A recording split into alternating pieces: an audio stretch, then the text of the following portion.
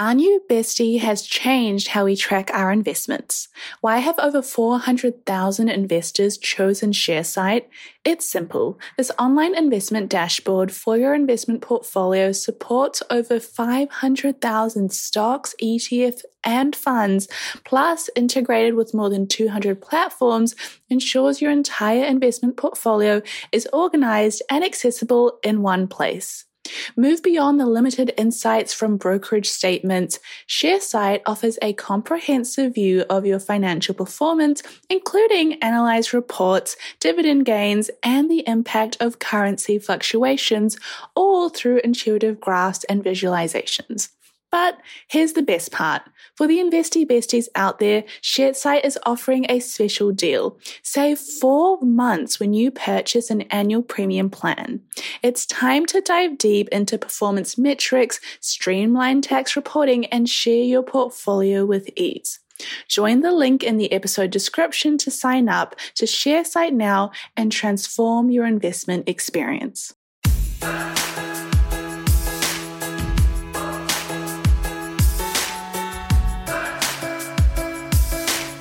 Welcome to Girls That Invest, the platform that empowers millennials through financial literacy. You're joined today by your hosts, Sim and Sonia, two millennial investors who are extremely passionate about all things investing and personal finance. Hey, Sonia. So Bitcoins, cryptocurrencies, they've definitely been a controversial buzzword. It feels like everyone's got an opinion on them, from being like a unicorn moneymaker to an outright scam. We've heard it on the news, Sonia. We've heard people talk about it.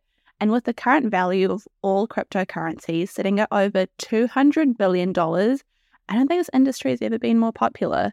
So what is Bitcoin? Can you make a lot of money from them? And should they be a staple in our investing journeys? Or are they just a short-term fad that's destined to die out? Before we get into it though, have you been? I've been so good. How have you been? I've been well this week. I kind of went down like a skincare rabbit hole on YouTube and just I can't even tell you why, but I was like, I just want to wrap my head around it, because just like investing, it just felt really overwhelming. You laugh, but you know it's true.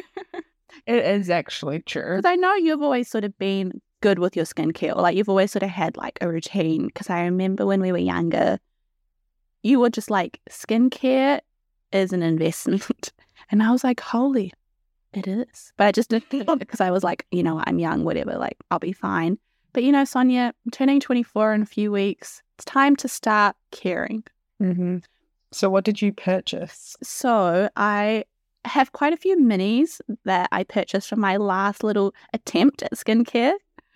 And so I just watched like what dermatologists were recommending, like what their skincare routine was, because since they're doctors, they focus on like evidence-based science, and like they won't use something that isn't like got research and like studies and tests behind it. So I bought some retinol cream by Drunk Elephant. That was like my splurge, but I got the mini because I was like, if this peels my skin off, at least I haven't bought $130 worth of it. Hold on right there. Why are you buying retinol as a 24-year-old? Are we 24 going on 50? What's happening? Okay, first of all, I'm 23, turning 24. You know, it's still got a month to go. Thank you very much. Come off it. It's 24 in a few weeks. You're 24. I am not 24 yet. Anyway, so why am I purchasing it? Initially, I used to feel the same way.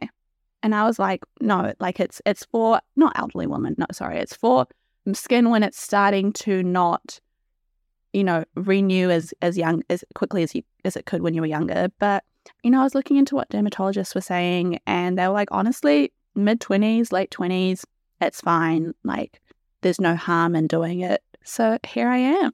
There's no harm in doing it. Then what's the benefit of it? Well, I guess it's maybe like a preventative sort of method. You know what? We'll revise this one at 50 and then we can talk. Okay.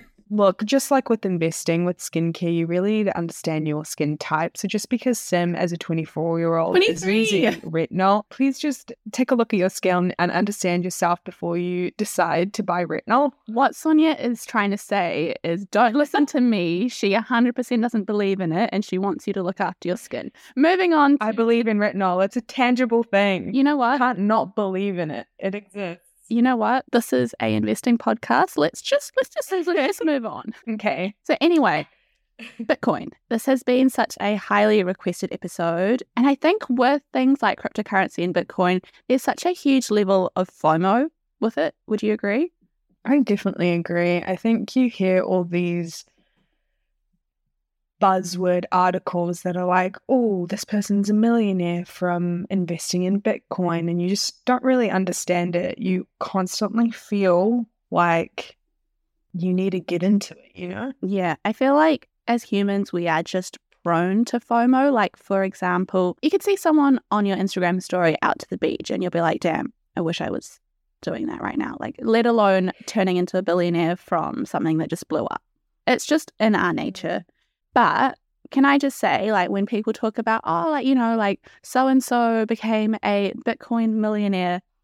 Do you remember from The Social Network, like that movie that was made about Facebook or like about Mark Zuckerberg? I do remember the one. And do you remember how, I don't know if you do, but there was like these twins in the movie that were like, we actually founded Facebook and now Mark took it off us and now we're going to sue him. Do you remember those twins? I'm just going to say no. Okay, well, because I have not personally seen The Social Network, but I know what it's about. I asked if you Explain remember. it to me. Okay, anyway, in the movie, there's these twins. They're real twins, obviously, and in real life, they made, don't laugh at me, in real life, they made $150 million from their Bitcoin investments. No one talks about how they put in $11 million to begin with. Like, they didn't go from rags to riches here. Mm. That's the thing I think we need to take into account when we get FOMO about these things.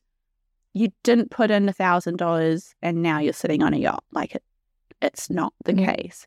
Also, when it comes to investing, and especially this episode, I hope that what you take away from this is not us telling you what to invest in or what not to invest in, but rather knowing what it's all about, understanding the key concepts to a competent level, and then being able to decide, okay, yeah, this is for me. I understand it. I like it. I have the appetite for it. Or, okay, I understand it. I can talk about it among like my peers and stuff now, and I know it's not. When the whole Bitcoin thing took off, Sim and I were just teenagers.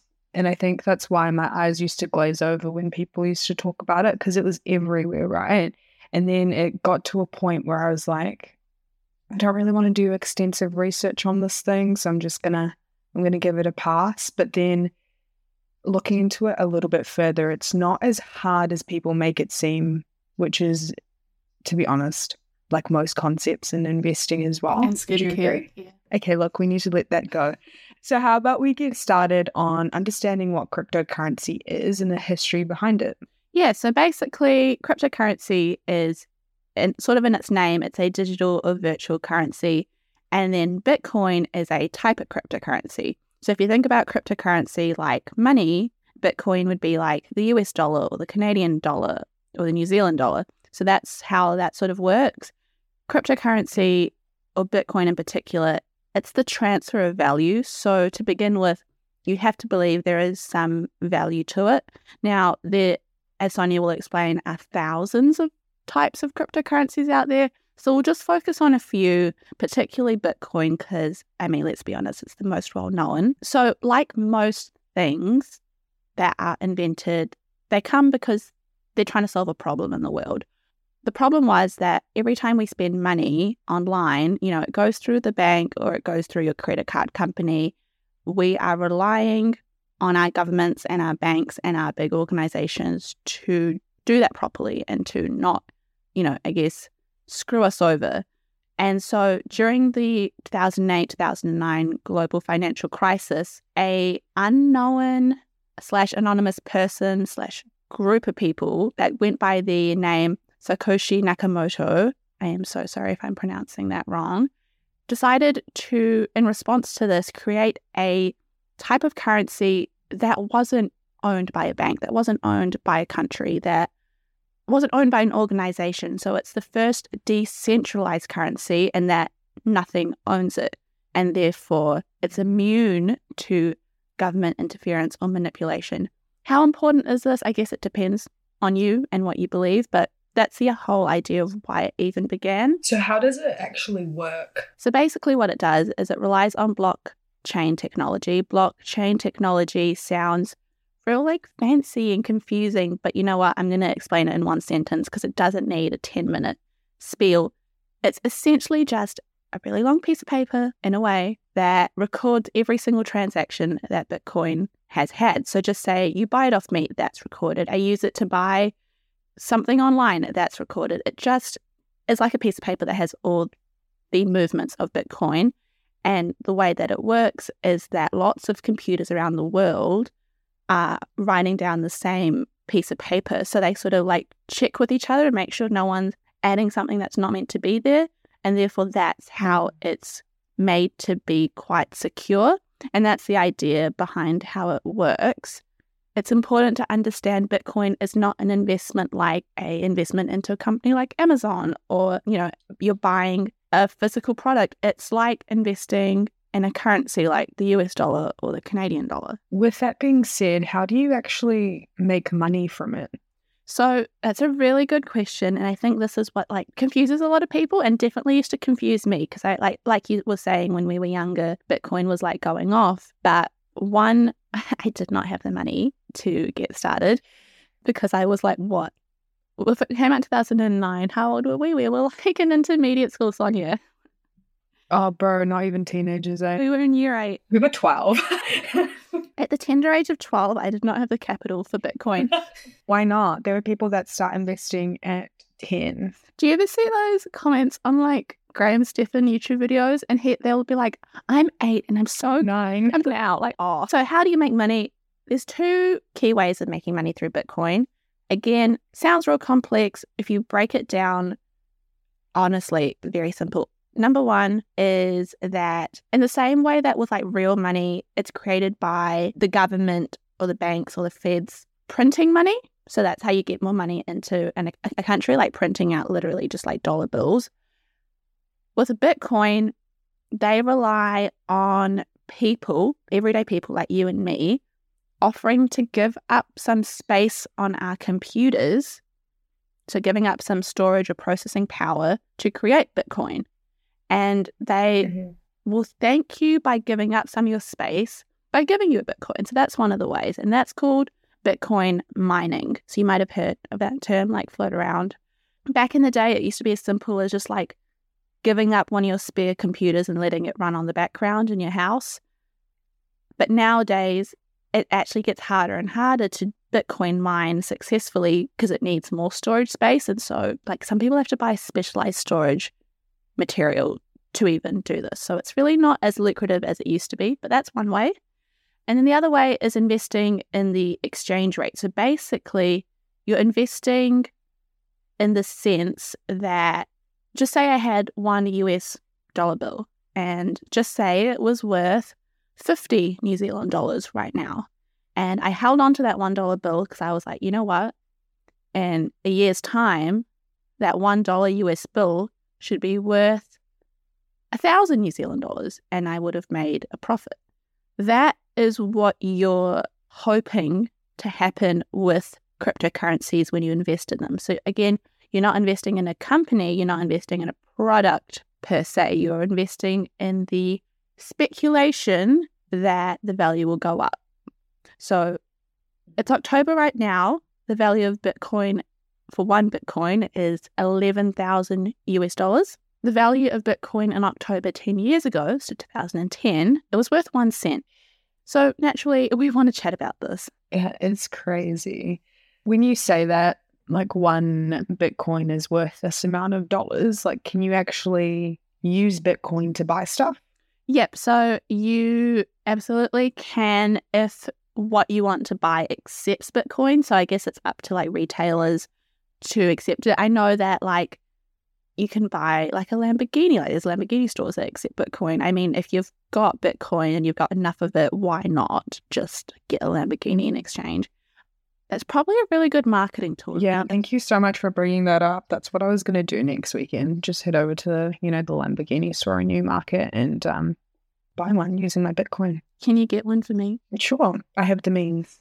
I mean, some unis accept it for uni fees. There's definitely ways to use it. It's obviously not as easy to use as, say, your credit card or cash, but it's not impossible anymore. But yeah, does that make sense about how you can make money from it and like how it works? Like, did I explain that well? Or? Yeah, definitely. So essentially how I understood it is that there's two different ways that you can make money. One is essentially them thanking you for space on your computer. Yeah, basically. So two, you're investing in the exchange rate of that dollar with the belief or hope that it's going to increase in value, right? Yeah, exactly. Yeah. It's really not that hard to grasp, I think, when you have it explained that way. 100%. I think the thing is as well is that the way that I learn is by putting it into examples that I understand. Meaning when you were using that Lamborghini example, it's just so within my realm, like I understood. Yeah, because that's what you do on your weekends. That all sounds well and good, but could you maybe take us through maybe some pros of cryptocurrency?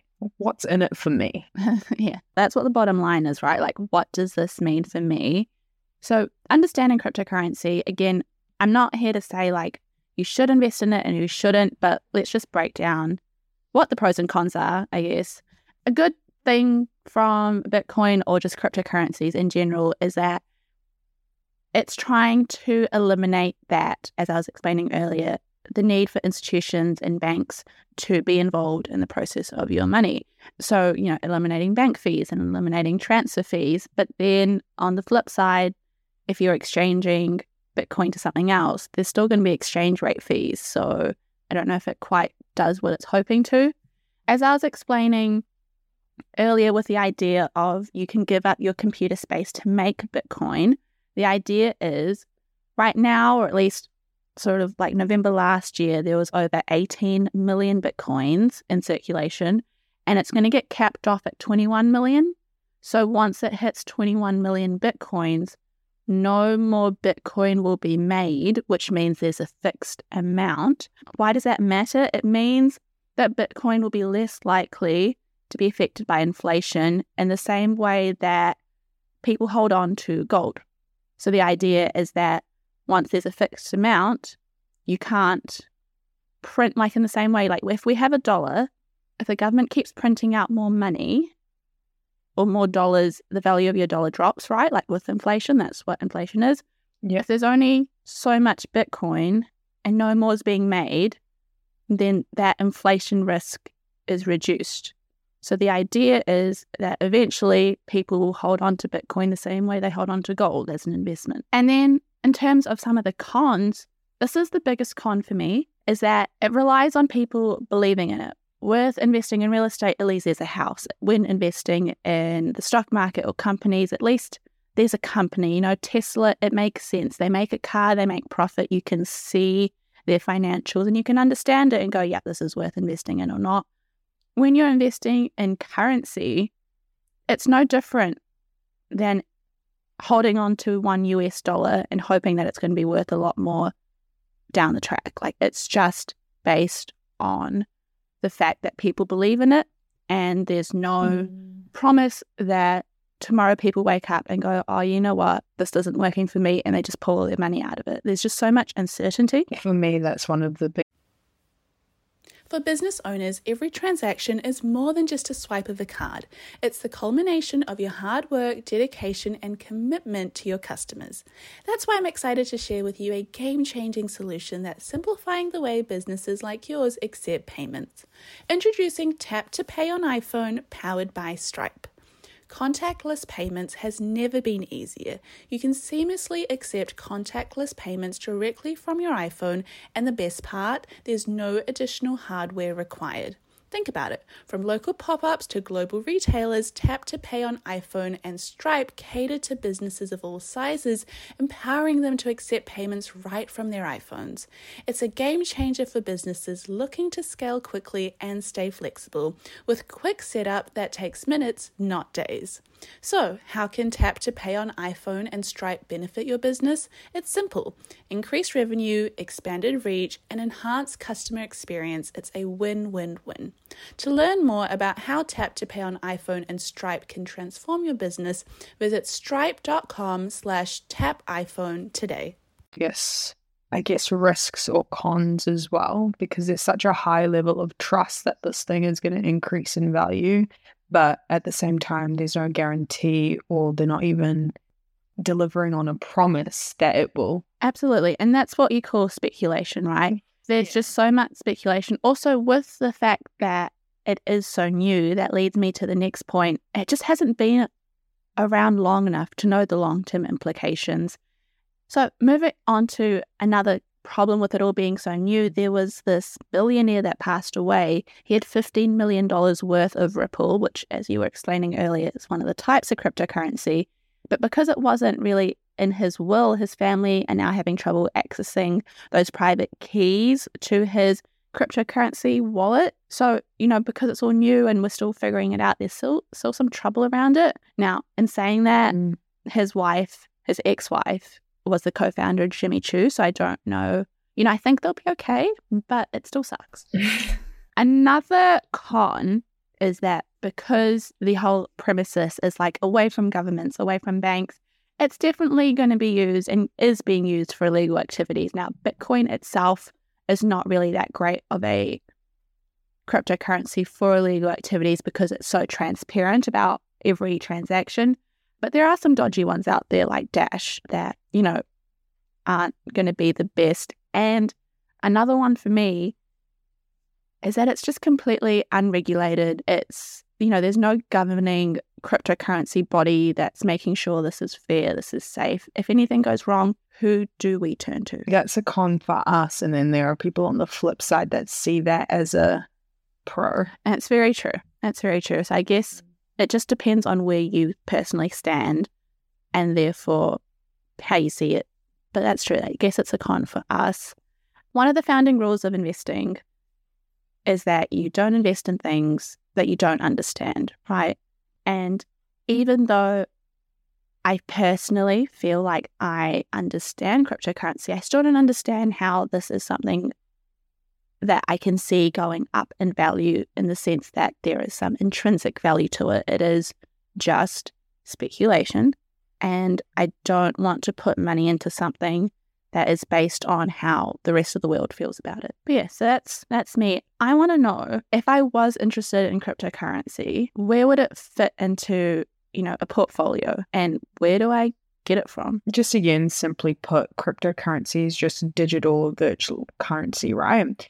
So the thing about it is that a new currency, and that I said that with quote unquote currency, a new one can be created at any time. So there's actually thousands of different types of cryptocurrency. Now, you best believe I am not going through every single one. But what I will do, the way that I'm going to run through this, it is based on market capitalization, not based on my personal feelings or our thoughts on. Sorry, just to jump in, for those that aren't aware, what is market capitalization?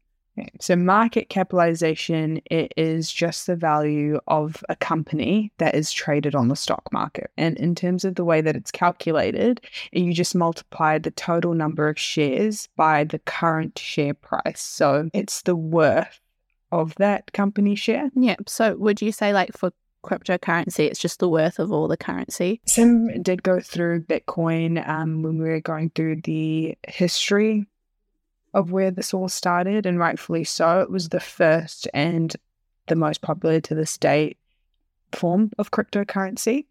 So that is sitting at the top of its ranks right now. The second largest cryptocurrency platform right after Bitcoin is called Ethereum. Now, it has a pretty interesting backstory. So it was founded by a 17-year-old called Vitalik Buterin, and his father actually introduced Bitcoin to him. And he was just so interested in this technology, he actually worked for a Bitcoin magazine, like writing articles. And what he'd do is he'd pitch ideas on how to make this program better and how to make improvements on like the platform itself. Long story short, they didn't listen. So he was like, you know what, let me just go make my own cryptocurrency instead. The boldness, I'm here for it. He was like, you know what, if Bitcoin doesn't do it, I'll just do the damn thing myself. Like, I don't need you. You actually need me. And that's exactly what he did. Good. So it released in 2015. And currently in 2020, it has the market cap of 44.7 billion. So that's the total value of all Ethereum money. Oh, wow. That's not too shabby. That is not too shabby. So the technology itself is actually pretty similar to Bitcoin in a sense that it uses nodes and computer transactions and blockchaining, as Sim went through before. But there are 2 points of difference. One is this thing called smart contracts. So what that means is that in Ethereum blockchain, it has specific rules or, I guess, restrictions. So basically it's like Bitcoin, but is it meant to be like more secure? Is that the idea that they're going with? That's the idea that they're going with. So the Ethereum blockchain is designed so that transactions can only take place when certain conditions or rules are met. Oh, okay. The second way that it's different is because it wants to be a very decentralized application. They've got this whole other set of applications that you can use with this currency. So the currency itself is called Ether, and the company is called Ethereum. So you can use Ether on the apps. So they call it the apps or digital apps. And they're applications that don't run on a traditional server. So they run on a blockchain to decentralize the server itself. So you can use it to buy a bag on this app through their website. Does that make sense? It does. Do you think you would ever do that? Or do you think at this stage it's something that as a general consumer we're kind of like, you know what, my bank card does this just fine on ASOS? I definitely see where they're coming from and why they want to do what they want to do, because I think in this day and age there's a lot of controversy around the privacy of our data, like with Facebook, with TikTok, my goodness, with all these, you know, social media apps that we use on a day-to-day basis, people who are prioritizing their privacy and the way that their information is stored, I can see why they'd go to something like this, because they market themselves as secure. And, you know, if you can buy your goods and services through their currency as well, you don't need to input banking information either. So the type of cryptocurrency is called Ripple or XRP. So again, Ripple is the name of the company. XRP is the name of the actual currency. Essentially, it was founded back in 2013 by a guy called Jed McCaleb, and he's a programmer. So he's actually been involved in a few other cryptocurrency platforms in the past, and he founded eDonkey as well. Essentially, in 2013, he just invited a bunch of world-class investors to invest in Ripple Labs, and that's where it kind of came from. Point of difference with this platform being is that they really focus on international transactions. So I think with Bitcoin and with Ethereum, they focus on, you know, goods and services and exchanging the currency for that. With Ripple, it's trying to make international transactions as easy, as fast, and as cheap as possible. Oh, yeah. So that makes sense. So there's thousands out there, but I think it's so great to kind of understand the difference between the other ones too.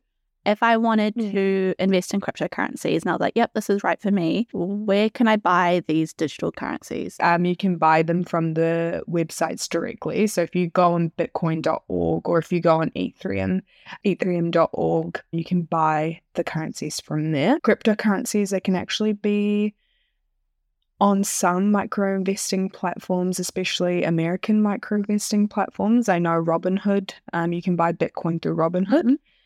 And essentially to locate them, it's as easy as going into like the buy-sell pages of the platform that you use, and you can search for it and it hopefully should come up. The second way, or I guess I would consider this the most popular way to buy cryptocurrency, it's actually by looking into a crypto wallet. So a crypto wallet is essentially a website or an app that stores all your digital currency. easiest way to think of it is like just how your bank account stores your local money, your crypto wallet would store your digital money. That makes sense. And you can do this, like you can sign up for those websites or apps before or after you've bought the cryptocurrency. There's also ways of storing your cryptocurrency offline. Like there's offline versions of the websites and apps, but you can also store them on like a USB drive or separate hardwares as well. I think what I really want to know is it safe to have it on these like digital wallets and like cryptocurrency wallets? Like I think I've heard that even though cryptocurrency itself is quite safe, is it completely impossible for your wallets to be like hacked into? I don't want to say completely impossible, but I think that's the same level of risk as people scamming your bank account or your credit card. I guess one of the arguments, and this is just me playing devil's advocate, I guess, but one of the arguments could be that at least with a bank or a credit card, you have someone as an authority to turn to almost. I mean, I guess you can read in the terms and conditions of these apps if you really wanted to how the privacy works. But to be honest, as Sim said, one of the cons of cryptocurrency is that's the thing. There's no governing body that takes care of it or regulates it. That's one of the risks that you take. I think this has been a really good chat because personally, I think I have learned a lot. And also, I think it's really important to not knock things before you quite understand it completely, because at least when you've got a full grasp on it, then you can be like, yeah, okay, like definitely can confirm this isn't for me. Or actually, yeah, I really am intrigued in it. I think the thing with cryptocurrency, Bitcoin in particular, and all investing in general, is never invest more than you're willing to lose. Like I can't stress that enough. If there's one thing you take away from this podcast, at least for me, is don't invest anything in a very high risk. I mean, I would argue cryptocurrencies at this stage are probably the most high risk, high reward forms of investing out there right now. Like it can drop, and it has dropped 80% in one day. You could have started off with $1,000 and by dinner you would have had 200, but it can also jump really high. You just don't know with these things. On the offset of that, I just want to say, and this is coming from a conversation that I had with another friend recently about how we're based in New Zealand. We live in little old New Zealand, and sometimes we feel like we can't do things because we live so far away from the world. So she was saying that the reason she didn't want to get into cryptocurrencies is because she believes that there's like no way for her to invest properly in New Zealand, which is not the case at all. It's called digital currency for a reason, and the why behind it is to eliminate the fact, that we're all separated by borders. That's so interesting. That just speaks about how little information is out there for us to be like, oh yeah, that's a thing I can do. I did really want to give a little shout out. It's this blog post that outlines step by step on how you can actually buy cryptocurrency and Bitcoin in New Zealand. Quick Google search. It is from a blog called Money King New Zealand. And if you're interested, it really does help make everything a lot easier and just shows that we live in New Zealand, but we can still invest in these big things, Really? We don't have to take a whale to Australia to get some Wi-Fi? I don't appreciate the attitude. It just is. We don't. I'm kidding. But yeah, Money King New Zealand, or if you type it up, it's moneykingnz.com. It's really good. I've used it. I love them. Doing the Lord's work. So Sonia, if you had to leave our listeners with one thing to take away from this episode, what would it be? Cryptocurrency is not as intimidating as you think. Understand that you're not investing in I would say a tangible thing that you can kind of see, read reports on. You're investing in the belief that this thing will increase in value. And 3, to echo what Sim said earlier, don't invest in something that you don't understand. I think we've definitely covered, what cryptocurrency is, I guess the history behind it, the history behind Bitcoin, pros and cons of it, where you can invest in it, why you should or shouldn't. And yeah, hope you've enjoyed this podcast, and we've definitely enjoyed talking about it. We, if you can't tell, love just talking about anything to do with money, anything to do with investing. If you have anything in particular that you want us to talk about, hit us up. You can find us on our Instagram account, Girls That Invest. We've also got a Facebook group. You can reach us there. And yeah, we love this. So please, anything you want to know more of, let us know. To finish off with a disclaimer, Girls That Invest does not provide personalized investing advice for your individual needs. We are not financial advisors. The advice from Girls That Invest exists for educational purposes only and should not be relied upon to make an investment or financial decision. Advice from Girls That Invest is general in nature and does not consider individual circumstances. Always do your research and please use your due diligence. Until next time, Sonia. Till next time, Sim. Bye. Bye.